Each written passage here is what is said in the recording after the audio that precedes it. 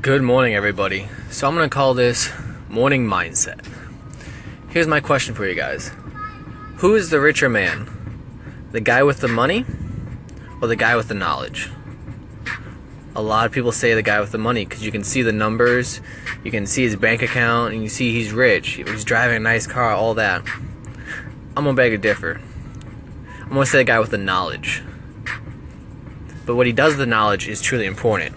Because if he takes all his knowledge he has and gives it to everybody else to invest in them, not just investing in stocks to make money, but actually investing his knowledge into other people, the same as you would physical cash, just passing that knowledge on from what you've read, you've learned, you've experienced, that knowledge is going to be passed on to the next person, and help everybody else out along the way. That's networking. That's investing in people to make everybody else better, a better world.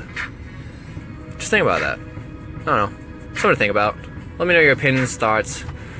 Just a quick little podcast. Just a little something. Hit me up on Snapchat. Numrod D. Yeah. I think that's about all I got for this morning. I'll let you guys up later. I'm going to try and do more of these morning mindsets here. Usually about the same time every morning. And then I'll also start doing like an evening one as well. But thanks for all your guys' feedback and tuning in.